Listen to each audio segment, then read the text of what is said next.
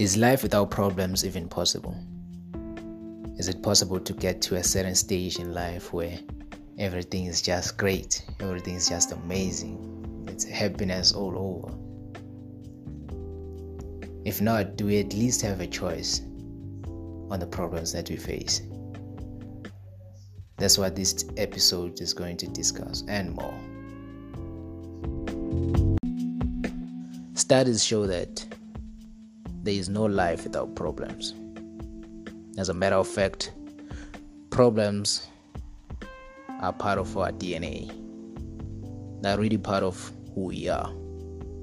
And overcoming those problems is really what gives our lives meaning. Every success you achieve in life, your mind will automatically find flaws. There will be unintended consequences of that success. Basically, the problems never go away. They are an inherent part of our existence. Yet our mind tricks us into believing that, if only I can get that promotion, then there will be no problems anymore. If only I can retire at this certain age, there will be no problems anymore. If only I can be in a relationship with that person, then I will have no relationship problems anymore. If only I could get married, then I will have no relationship problems anymore. While in fact it's not. It's like a trick really that our mind plays. It convinces us like, if you get that haircut, then you won't have problems. You'll be happy. Go and get it, man. And then you go and get the haircut.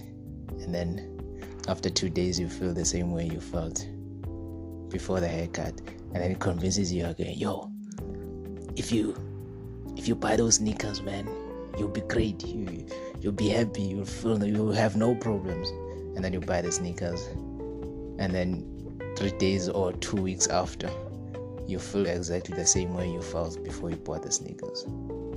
No matter how much success you acquire in your lifetime, you'll have to deal with the problems that comes with that success, that are associated with that success.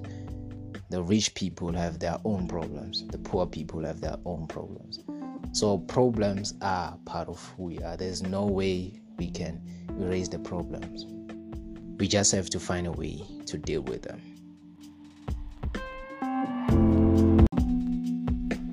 In his book, The Subtle Art of Not Giving a Fuck, Mark Manson mentions that any form of success is going to bring about its own problems.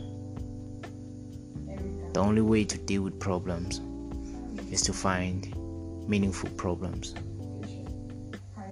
The problems that we enjoy having, because that ends up being what's meaningful in our lives. Because we actually need problems. The fact that I have problems in my life and I improve on them is what gives my life meaning. If everything was just great, then my life wouldn't be as meaningful. Psychology says even if there are no problems in our lives, our mind will work day and night to create problems for us, even where there are no problems at all. So we don't have to be ashamed of facing problems. We just have to get better at finding and creating meaningful problems, if we can. If we're gonna face problems, no matter what decisions we make in life, no matter how successful we are, then we just have to find a way to create meaningful problems. Make decisions that will lead us to better problems. People with money have money problems. And also people without money have money problems. The problems faced by people with money are different from the problems that are faced by people without money. For example, people with money might have problems such as, how am I going to keep making more money? But unfortunately, people without money might be having problems such as, what am I going to eat tomorrow? Both might be having problems, but the one with money definitely has better problems than the one without money. Just as the person with a job has better problems than the person without a job.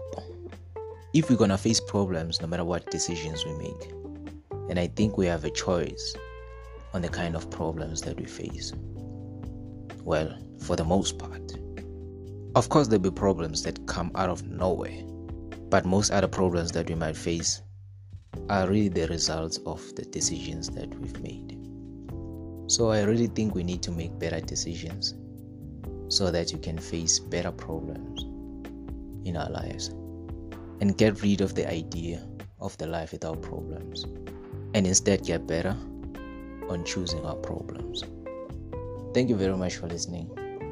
Please do share the podcast and also let me know of other ideas that I might have missed on this episode.